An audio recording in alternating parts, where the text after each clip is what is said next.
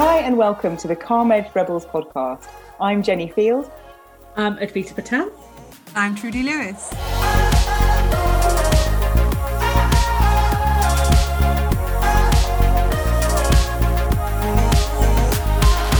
Welcome to this week's episode of CalmEd Rebels. It's a seasonal change here for us in terms of autumn arriving, winter coming, and we thought it was an opportunity just to talk a little bit, as we like to do, about what that means for us, how that's changing, how we're working, how that's changing our balance of work and life, and in this sort of last quarter of the year.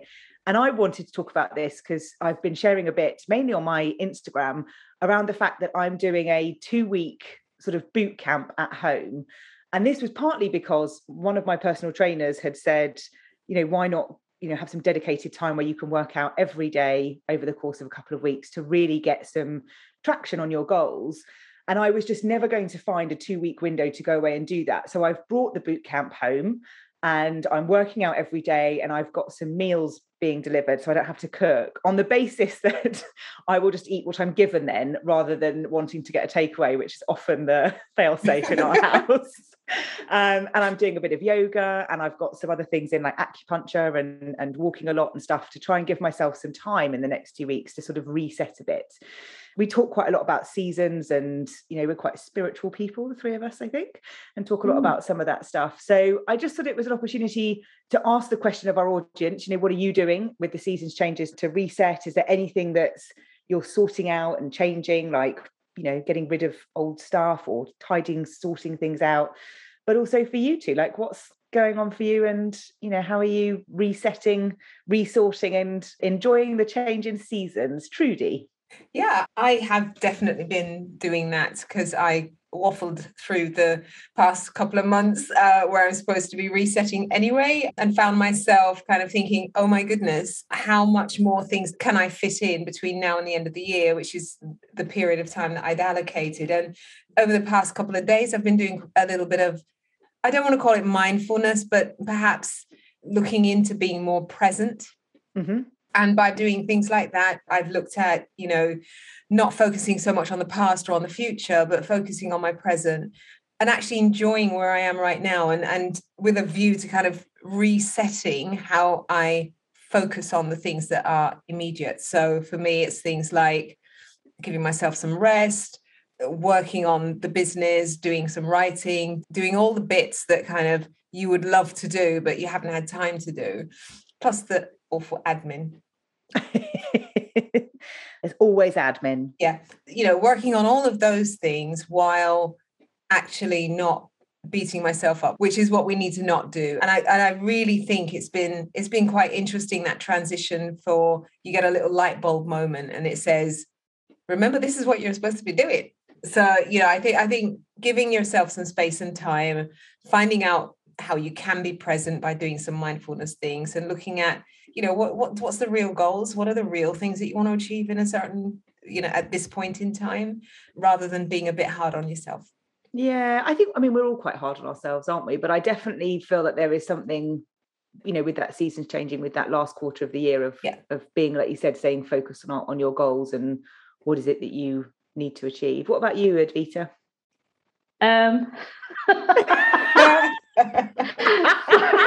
Sorry, I was just listening to both of you about how you kind of planned and being quite intentional. I am not. Like the last couple of weeks for me has been a bit vibrant, is the word I use for busy, and it has been very vibrant. And I think that's because a lot of things have happened at a quite quick succession, and I just haven't had time to. Normally, what I would do around this time, when the seasons are changing, as I've spoken about before, is do my kind of 90-day plan. So what does my 90-day plan look like for the autumn? It kind of takes me to that next stage. But I have to be honest, my 90-day plan is like 30 days late at the moment, because just do a 30-day plan. I know, I'm going to do like a 30-day plan. It has been quite a vibrant time for me, and the things I would normally do to kind of settle my vibrancy has gone out the window a little bit. So my self-care Saturdays and my, fun day Sundays and all those kind of things haven't really happened over the last couple of weeks.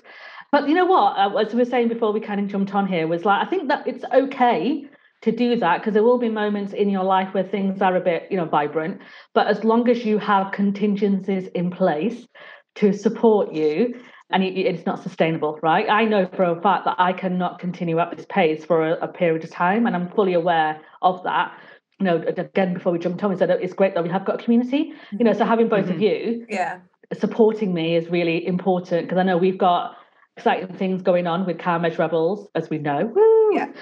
A bit of a segue. So we're doing, with that, we're bidding, we're kind of pitching, aren't we, for the bit of work between the three of us. And it's our first pitch as Calm Edge Rebels, which is exciting. But I know that I can't 100% commit to that pitch at the moment because of the work I'm doing. So both of you have led with that, which I think is really important when you are working on different things, and not being afraid to ask for help.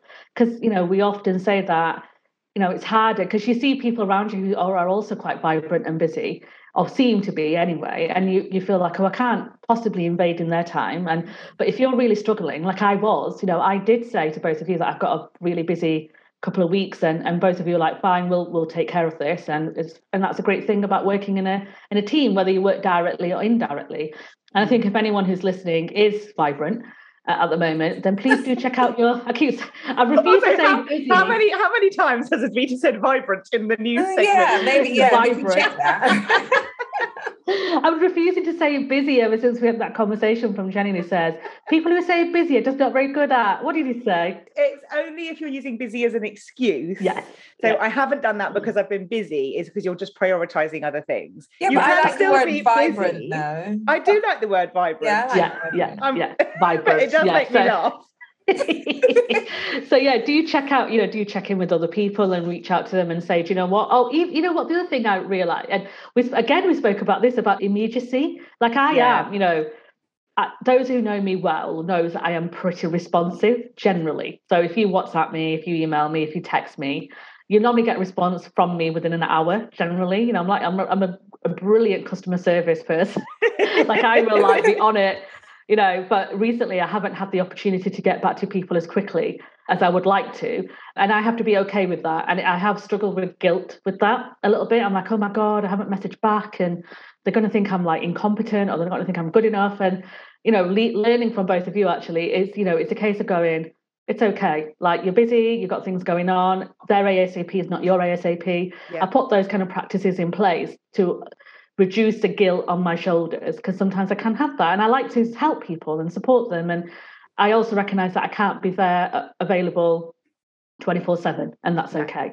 No, and that's okay. So and we have to have those sort of boundaries in place. I suppose the thing for me over these few weeks and this week is thinking about, my bootcamp thing that I'm doing is taking the essence of something and finding a way to fit that into your life. So not being fixated on, okay, but I need to go and do this, and I need to go and, have this bootcamp time and really focus on this, because I realistically can't do that with, the business and the projects and the clients and the work that we've got. So being able to find a way to kind of build my own bootcamp. Someone did say to me this week that you could market this. I was like, I probably could, but I've just gone to different places to find the solution. Yeah, exactly. So I'm quite enjoying it. But I think, I'd really love to hear how people are doing, because I do think it is that time where nearly everyone I'm talking to is having a bit of a quieter time this week, maybe, and next week, or getting ready for a bit of winter sun, Advita, which we know you are. Yep. I am. Also, people thinking about sorting stuff out, like I sorted my office the other day. Like I think we are having that sort of time to sort and regroup, and as Trudy said, to be okay with that, like that this is what you're meant to be having, this time and this quiet time. So I do love a season change. But in this episode this week, we're talking about how thinking differently can create belonging, a topic that I know we've talked about quite a lot off podcast and on podcast, about the role of belonging, the importance of thinking differently. And I have no doubt that Matthew Said will feature in the episode. So we hope you enjoy it, and we will be back next week.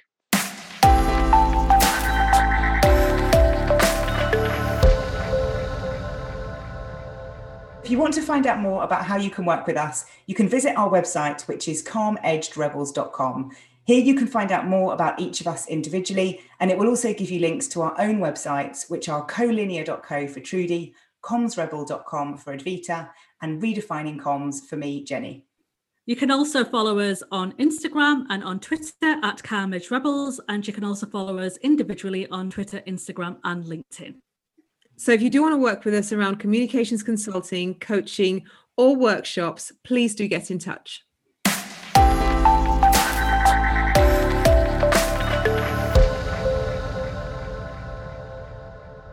So in this episode today, we're going to have a chat about the book Rebel Ideas by Matthew Syed. Now, if you've listened to some of our other episodes this season, then you'll know we've talked about this quite a lot and different examples from it. And it's the book that I read over the summer of 2021. And I know both Advita and Trudy have read it, and I have recommended it everywhere. So if you haven't read it yet, please make sure you do grab a copy, because there is so much great stuff in there to help us understand how we think differently, why we think differently, the impact of the media, the role of trust and relationships.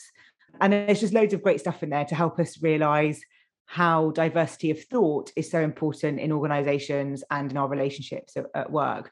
There's a really great story in there about Derek Black, and it's one of my favourite ones in there, around how we are brought up with certain beliefs and how it takes quite a lot to change our minds. And I'm not going to spoil it because it's a really great story in there, but it's a real understanding of how sometimes when we have a different point of view to someone else, by expressing that different point of view, we are just sort of doing what they think we're going to do. So it just fulfills the belief that they have that we're going to disagree with them, and therefore they can just carry on having different views. So it's really interesting to understand how we work as human beings and how that can have such an impact. There's also some great stuff in there to take back to the workplace. So examples from Pixar and Amazon about how they have changed how they work to really create inclusive organizations. But I'm not going to talk too much about it because I want to understand a bit more from Trudy and Advita on maybe what their favorite bits are of the book, or favorite story or favorite section. So Trudy, I'm going to ask you first. What's your favorite bit in it? Yeah, so I really loved this book. It was really an interesting read and it really excited me. So just to jump right into the part that I liked the best, it was actually the beginning. So the first chapter where he's kind of scene setting, he's kind of setting the scene around the whole 9/11 incident and the thinking there as it relates to diverse thinking.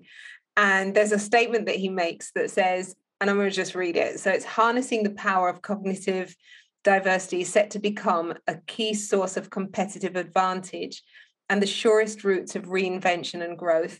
You might even say that we are entering the age of diversity. And I don't know why, but that statement just gave me a lot of hope. And it also made me feel as if to say, you know, it was opening something up for me that really expressed what this book was all about. The fact that it was talking beyond just diversity in terms of color or whatever, but it was really focusing on diversity of thought and diversity of how bringing together different types of people from different walks of life could bring you a really strong viewpoint. It could help you to create solutions and so on and so on and so on. And I think just listening to how he phrases, again, I don't want to give away too much, but it's that whole phrasing of what happened during 9/11, especially with the CIA, FBI and all the rest of it, that so much made me think, oh my goodness, how narrow sometimes we think, how narrow we look at the situation, because although it's describing a really big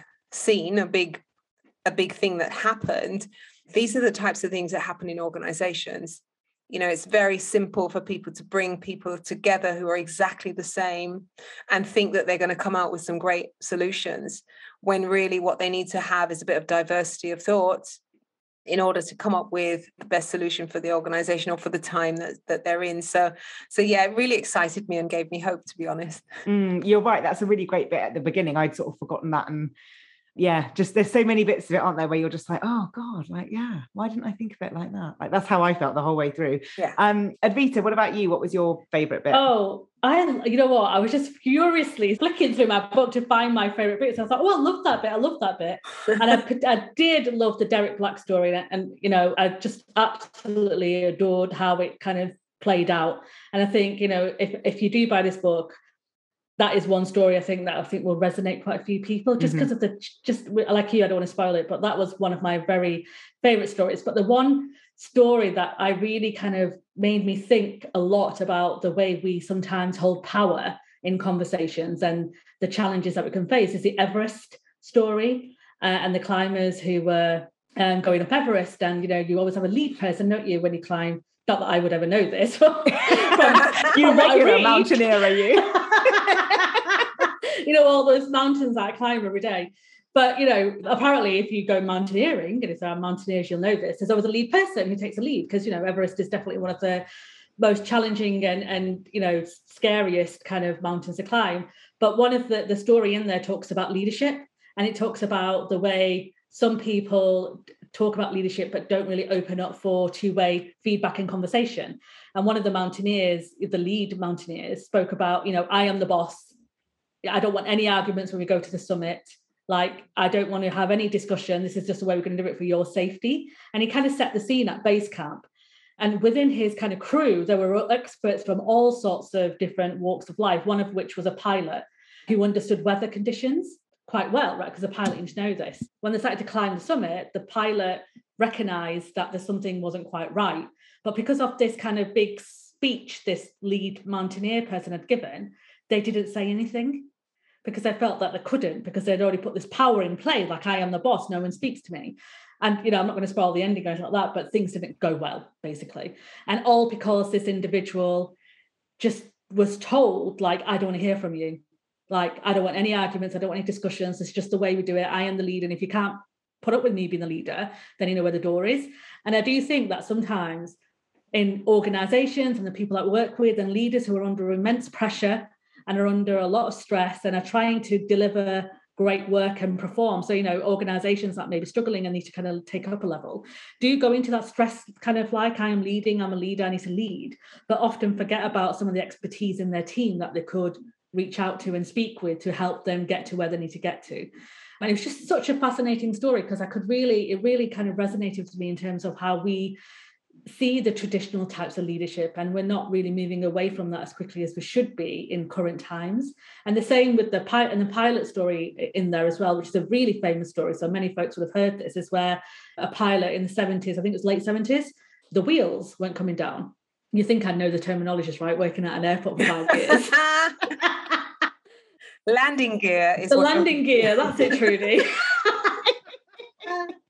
The wheels weren't coming down. Anyway, the landing gear wasn't coming down. So he decided to fly around the district while he figured out what was going on. But he didn't pay much attention to the fuel gauge, whereas the engineer that was on board knew that the fuel wasn't going to get them going around. And not many people would have died if we had landed without wheels. But he didn't recognize that actually he didn't check the fuel consumption. And the plane, sadly, it's a quite famous story, crashed because the engineer didn't want to belittle the pilot's decision, right? So he held back and he didn't say anything. Obviously, we don't know exactly what the conversation was that took place in that cockpit, but that's the kind of, from the black box and the kind of discussions that people may have assumed that's what would have happened. And again, that's another story of leaders not really opening their minds to different ways of thinking and losing their leadership title often to be the right voice. And it leads on from that productive disagreement conversation we had, didn't we, a few weeks ago, about we need to have an environment where we can have productive disagreement, where you're looking at the better outcome, not who's right or who's wrong. And those two stories definitely were really thought-provoking for me in that book. And I, like Jenny said, like you said at the beginning, Jenny, this book was life-changing for me. And that's such a bold statement. It really is a bold statement. But it was this book which made me recognize that we need to do more of this type of conversation, this whole power of diverse thinking and the difference it makes. And that kind of, put that kind of catalyst in my mind in terms of what can we do to kind of get that conversation flowing. The bit that I really took away from it as well was the importance of diverse thinking and different backgrounds, and not necessarily the diversity that you can often see, which I think is often the diversity that we think about, whereas actually there's some really great examples of how you need to bring different voices and people with different backgrounds and experiences that might not necessarily have expertise of the certain topic or industry, but that they can bring different perspectives in. And it made me realize how closed I think some industries can be to that outside perspective. But it also made me think about that openness to listen to other people And I think that sometimes we're quite quick to disregard somebody's ideas or thoughts or suggestions because they don't know enough about that industry, profession, topic, whatever it might be, which then made me think about why we listen to certain people and why we don't listen to others and all those things. So there's lots in there that really made me think differently. And one of the things was the whole being intentional piece, which is a thread, I think, throughout the whole book, of the need to be intentional with what you're doing in order to make sure that you're giving everybody a voice. And that for me felt like quite a strong theme in the book, and certainly a strong theme of the conversations that we've been having over the last year, of that need to be intentional with your culture. And if you want to create that sense of belonging, that need to be very intentional about that. And I want to kind of pivot us a bit to talk about that, because there's some great examples in the book of doing it, but I'm really interested in your experiences around that different thinking and that feeling of belonging that can come with feeling safe and able to have some of those conversations. And I know, Advita, it's a big area for you in the work that you do. So I just wondered what whether you'd seen a change in the last year, whether you think there's a lot of work to do, any thoughts around the kind of belonging, diverse thinking, safe spaces stuff. That's such a big question, isn't it? Yeah. God, it is. And I do think, when I always try and be the positive penny that I am, I was trying to think that we have made progression, definitely.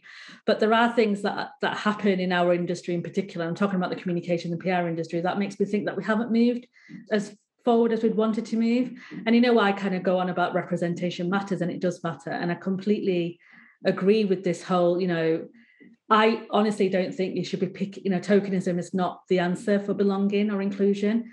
It is about widening your network and widening your space so you can bring in different views of thought. So we move away from the echo chamber.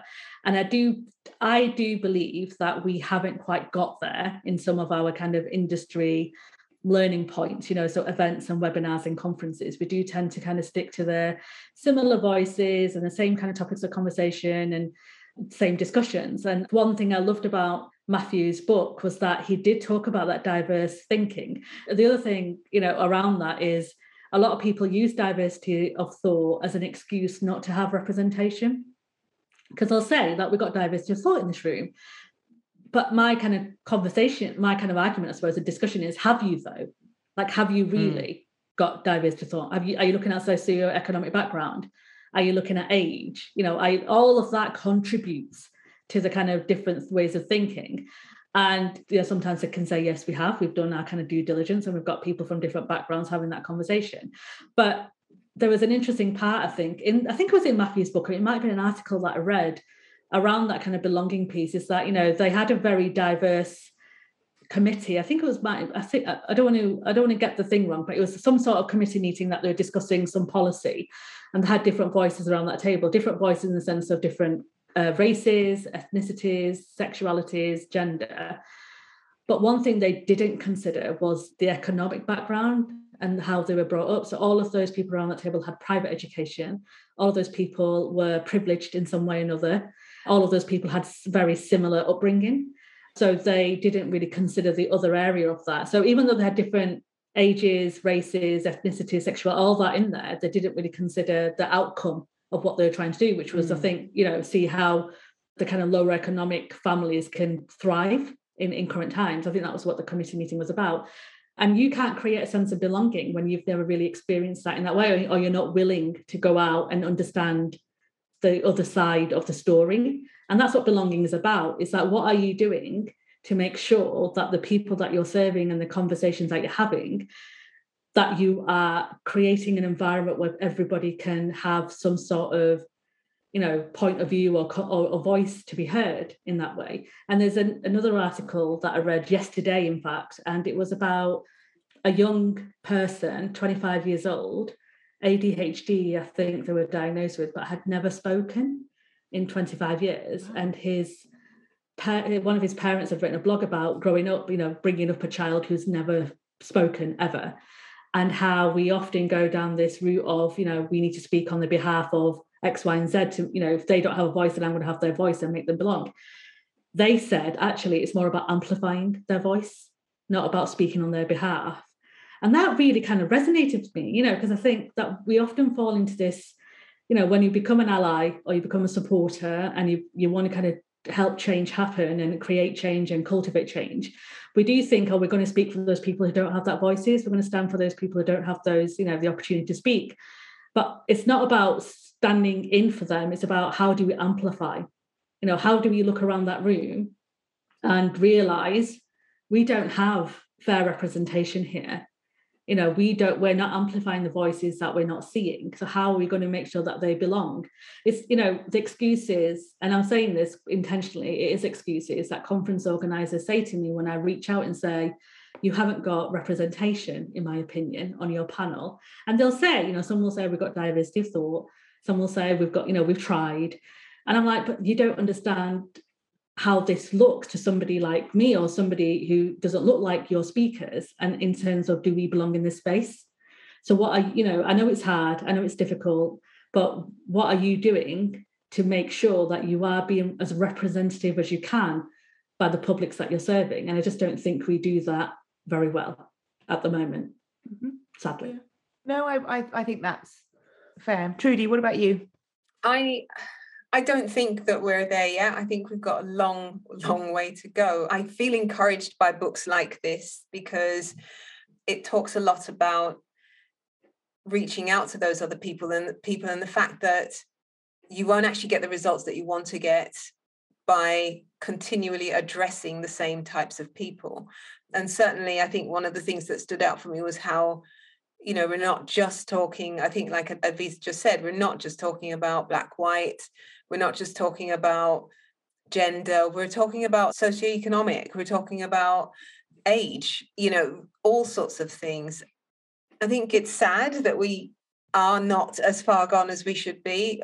One of the strong themes throughout the whole book for me was around collaboration and team building and so on. And if you think about that in the organization, there are teams, there are team building, but things are still very cliquey.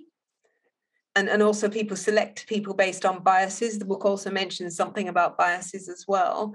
And we're so biased in a way, and in a very quiet way, we're biased, or a subtle way, that we don't address our biases. And if you were to say to an individual, oh, do you know what, you realize you may have made that decision based on a bias, people may well get offended by that. But the reality is, it's just a reality. It's just something that we have to face.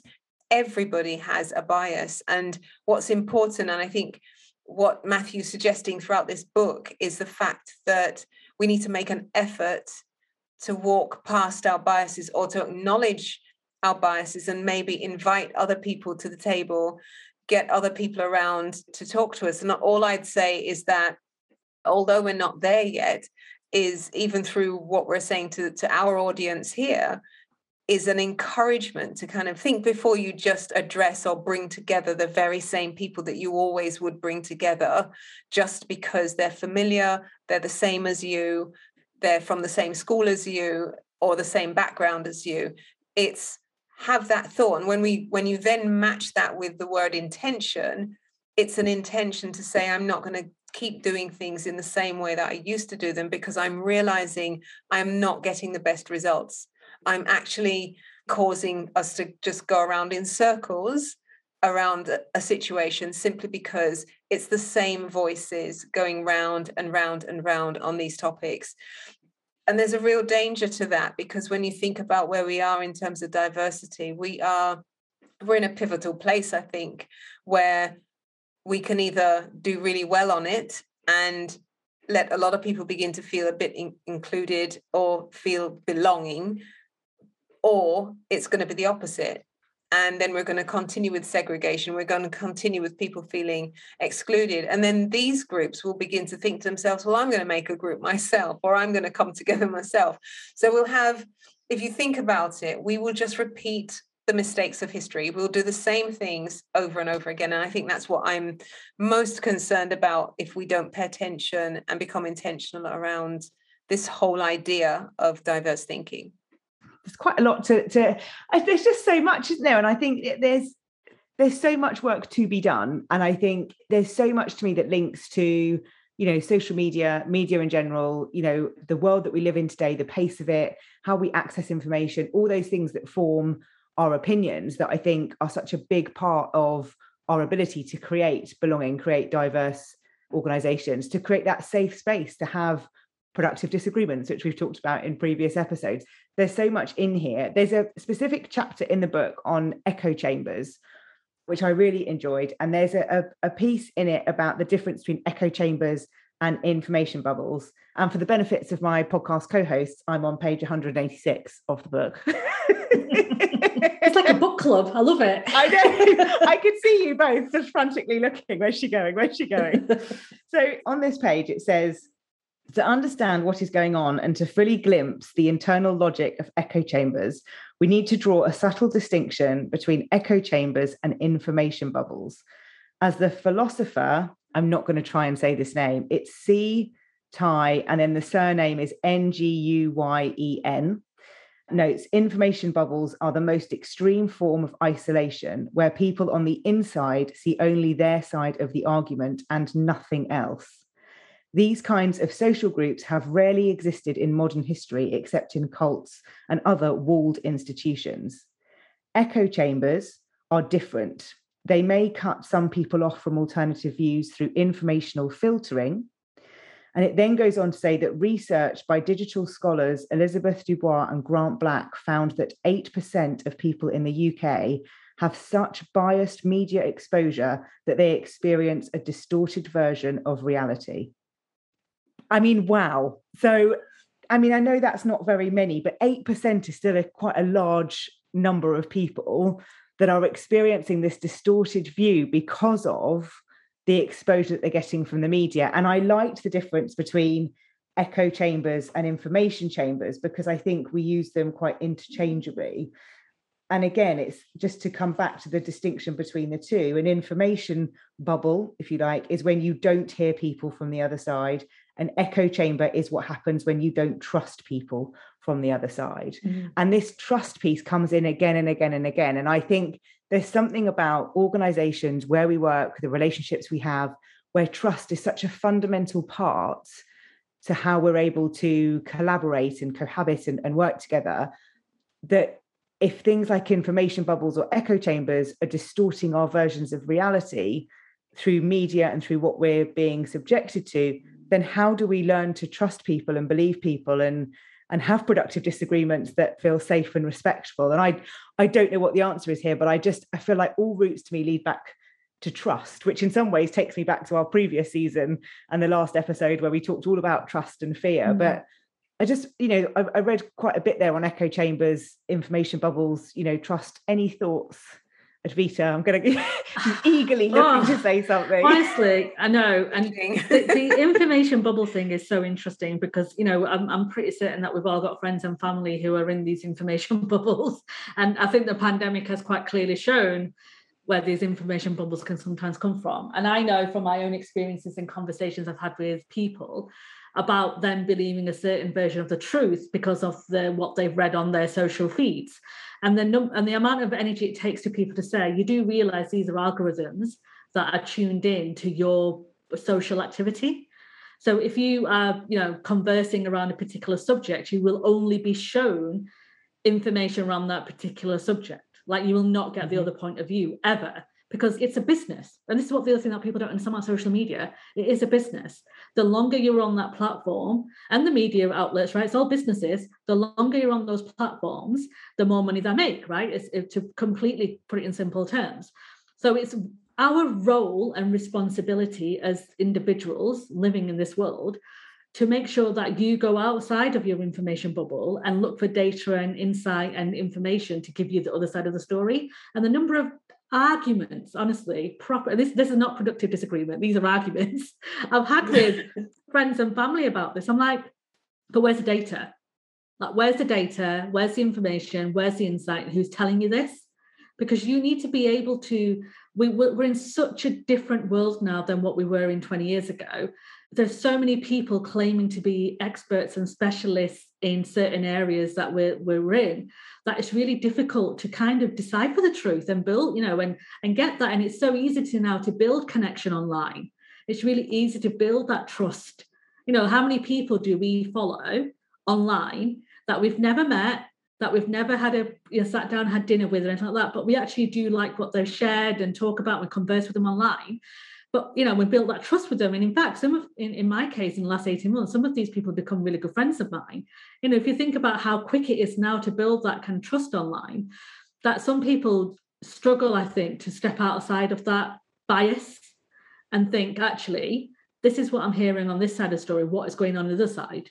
Where do I need to go and find out more information? I just don't think we do that enough. And I also don't think people are tuned in enough as they should be in terms of media and some of their agenda and social media and some of that agenda.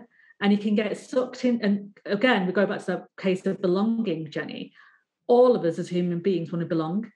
We want to be part of this group. We want to be part of the community. And if somebody online or somebody in the media is aligning with your thinking and thoughts, all of a sudden you feel connected and belonging to that space.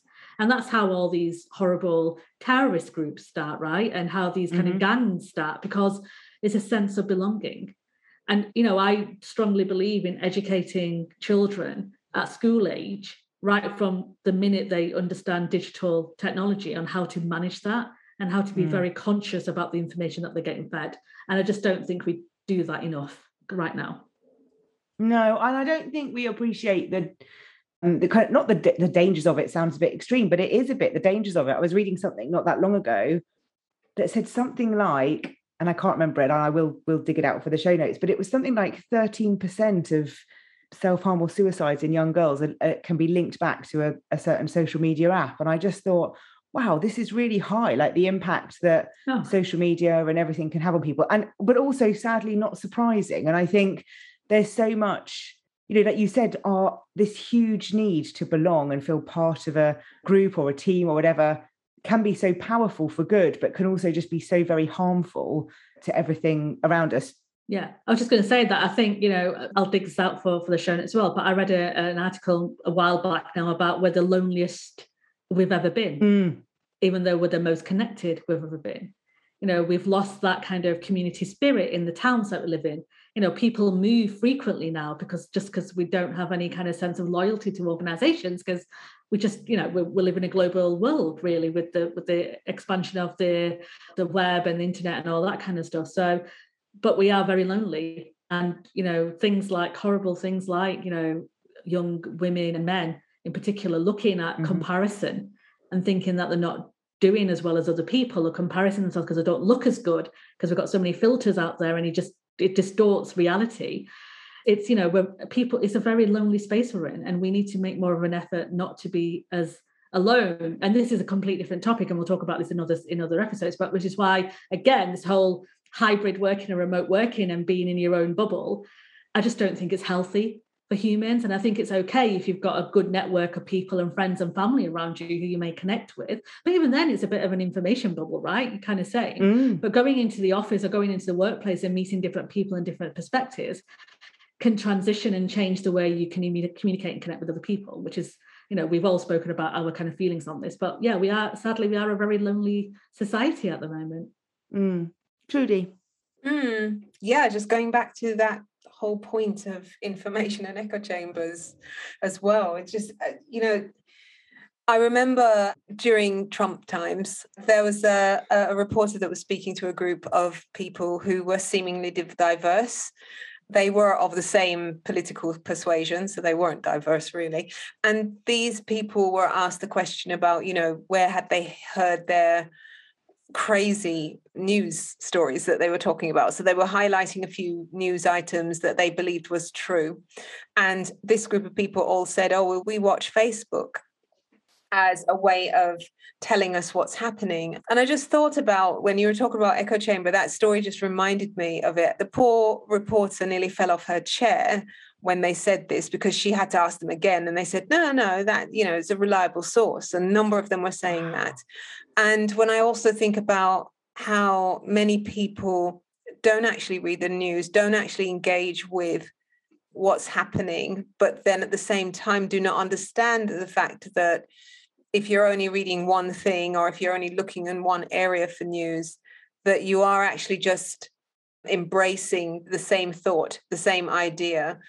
So everybody is following. It's almost like we're a bunch of sheep kind of being herded around, we're all following the same tune. And, you know, in recent times, people have quoted the fact that they've read George Orwell and thinking that, yes, that's the time we're in. And it's really interesting how we're almost stuck in this space of thinking that it's okay to do that. So I was talking to a friend who's been doing quite a lot of PR and media recently, and she said, you know, she can't rely on one viewpoint. She has to read almost every single news outlet. She has to go even further to find the information in order to stay out of that echo chamber and that information bubble that's kind of shaping you in a certain way. So I do think it's really important. We need to read widely. We need to push ourselves to not just form opinions based on the immediate thing that you've read, but perhaps find out what the other side is saying about the same thing, and that will help. And when you think about that, then in terms of belonging and understanding other people around you, you suddenly begin to understand where somebody else is coming from. So, and then until you've got that opinion,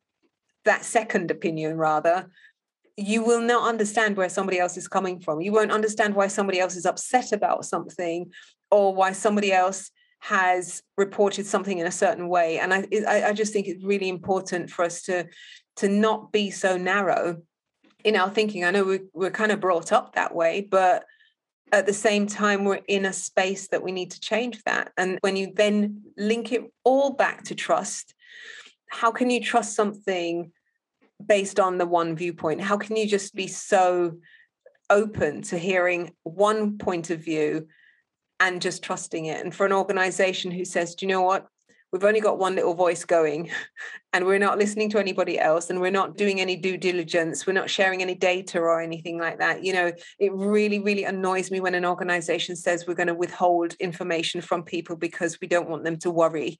I mean, that just doesn't make any sense, but that's what happens sometimes. So I think somehow we do need to get past it. And it's not just about social, it's about kind of all of it. So we're getting to that point of tips, which is going to be hard today, because I'm going to throw a real question at us now, which I know I've got to answer myself, so I'm not being I'm not being mean. But I feel like there's some advice around what do people do to kind of take that responsibility to be open to listening to other perspectives and other viewpoints. So how do we encourage people that might be sitting there going, I don't even know where to start with, you know, having other voices around me, or I don't know whether there's a tip around kind of creating an easier one would be, how do we build more trust in organizations? But I feel like that's too easy. But I think there's a couple of those. It's that trust piece of how do we create more trust? But there's also the piece of people that might be listening to this thinking, do you know, I do have a bit of an information bubble. It's not an echo chamber, but I am in an information bubble. How do I take myself out of that in order to have some more diverse thinking around me? Now, there's one other bit in the book, which I just want to mention before we go into that, which is a Labour economist called Michael Haussmann, who talks about an experiment that they did.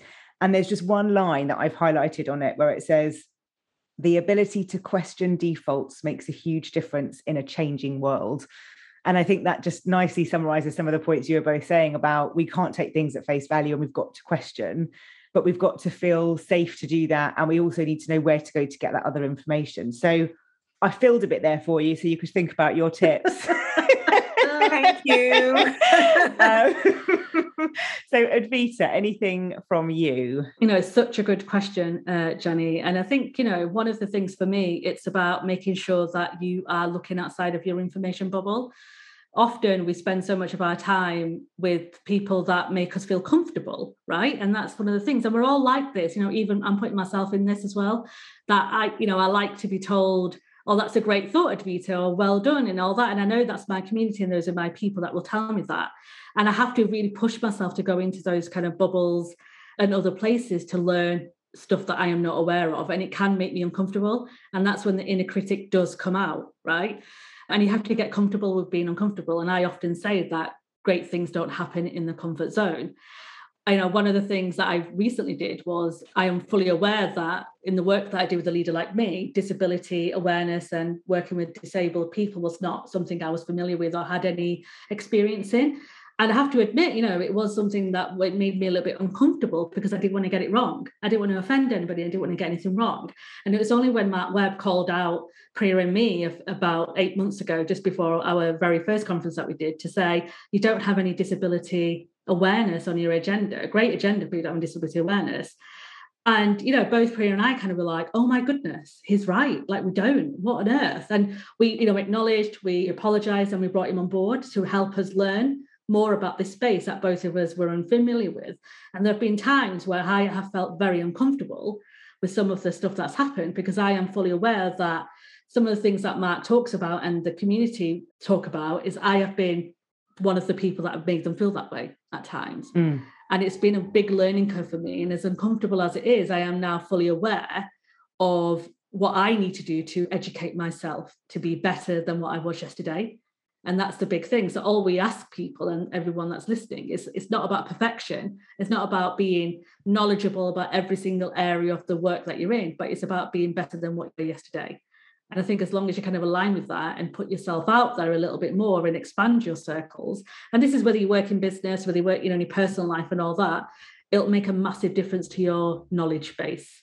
And that's the big tip I would say, is just write down who your circles are, where did you meet them, how did you connect with them, and there'll be a pattern there. I guarantee there'll be a pattern. And be very honest with yourself and writing it down. And the reason I say write it down is because it is quite stark when you look at it. And I've done this myself, by the way. So when you write it down and you look at this piece of paper with all the names that are in your circle and the people that you get information from, you're like, oh my goodness, there's a pattern here.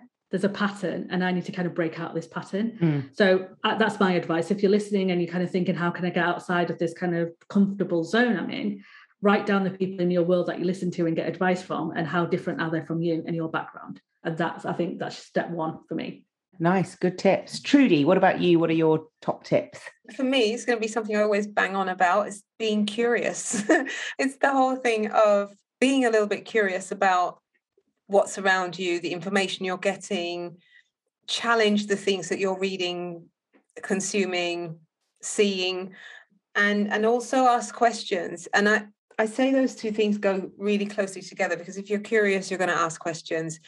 And it means that you're going to perhaps, or I would even encourage you to reach out to other people. So if you always have a group of people come together to do something, maybe go beyond who you would normally reach out to get included, and include them.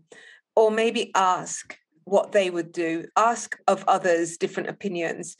Because again, if you only stick to one way of thinking, you will always do the same things. You'll have the same opinions going round and round and round in circles, as I've said earlier.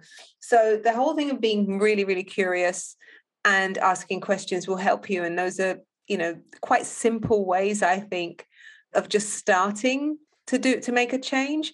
And then secondly, as I said, inviting different people, inviting people that you wouldn't normally invite to the table, to the discussion, to your organization, to push past your biases. So when it comes to building trust as well, I think leaders need to be a little bit more transparent, a bit more open. I'm going to use the word a bit more vulnerable.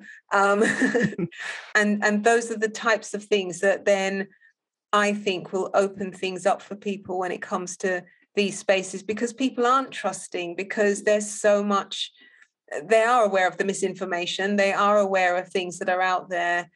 And so for that reason, they do tend to be a little bit not trusting. And it's helping them along by seeing something that's real and being authentic as a leader. And I think those are really key things for people to do. I always love the being curious. I think it's such a big part of what we need to do. The only tip from me, in addition to both of yours, and I think some really helpful stuff people can go away and kind of really think about, is very early on in the book, there was a bit that really sort of surprised me and probably shows a weakness in my own learning around how different people focus on and see different things. And it's an example about like an ocean scene quite early on, and it's Americans and Japanese people, and it says that the Americans, focus on the fish, whereas the Japanese focus on the context of the scene. And that for me was was a real like wow moment, because you always think everybody looks at things from your perspective, whereas understanding that the focus is different for whatever reason that might be, and it's explained more in the book.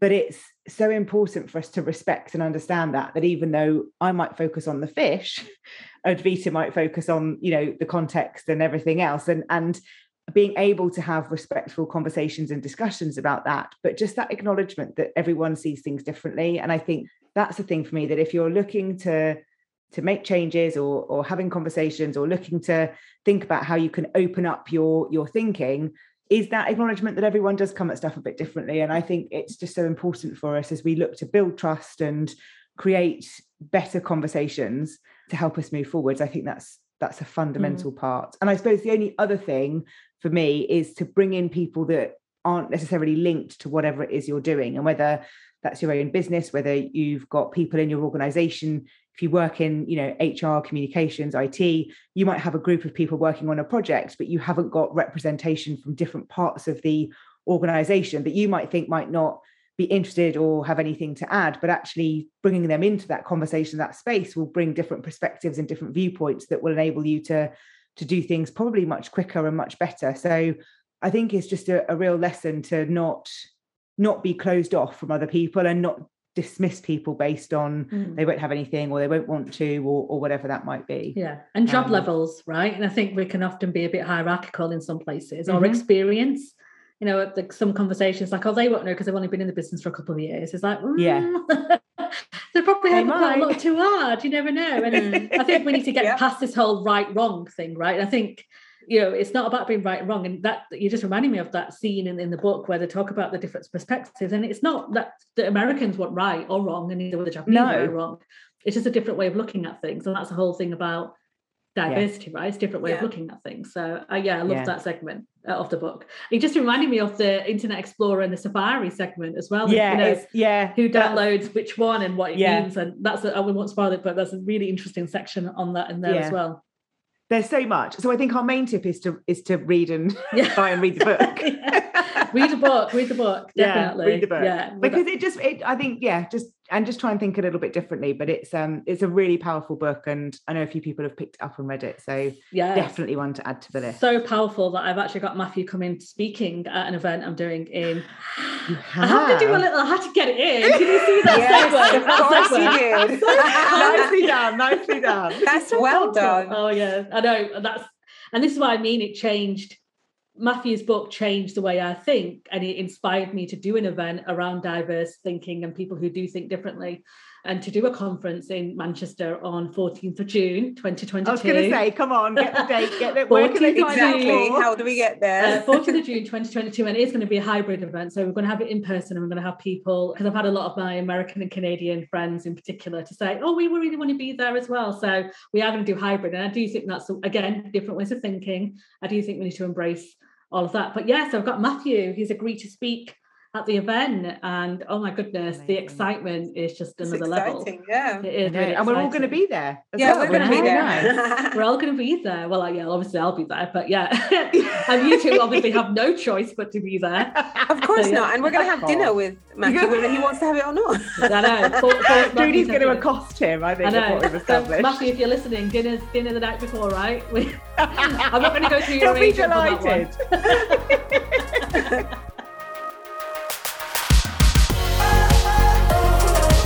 To find out more about us, how to sign up to our comms retreat, or to listen to past episodes, go to calmedgedrebels.com. Don't forget to rate and subscribe, and thanks for listening.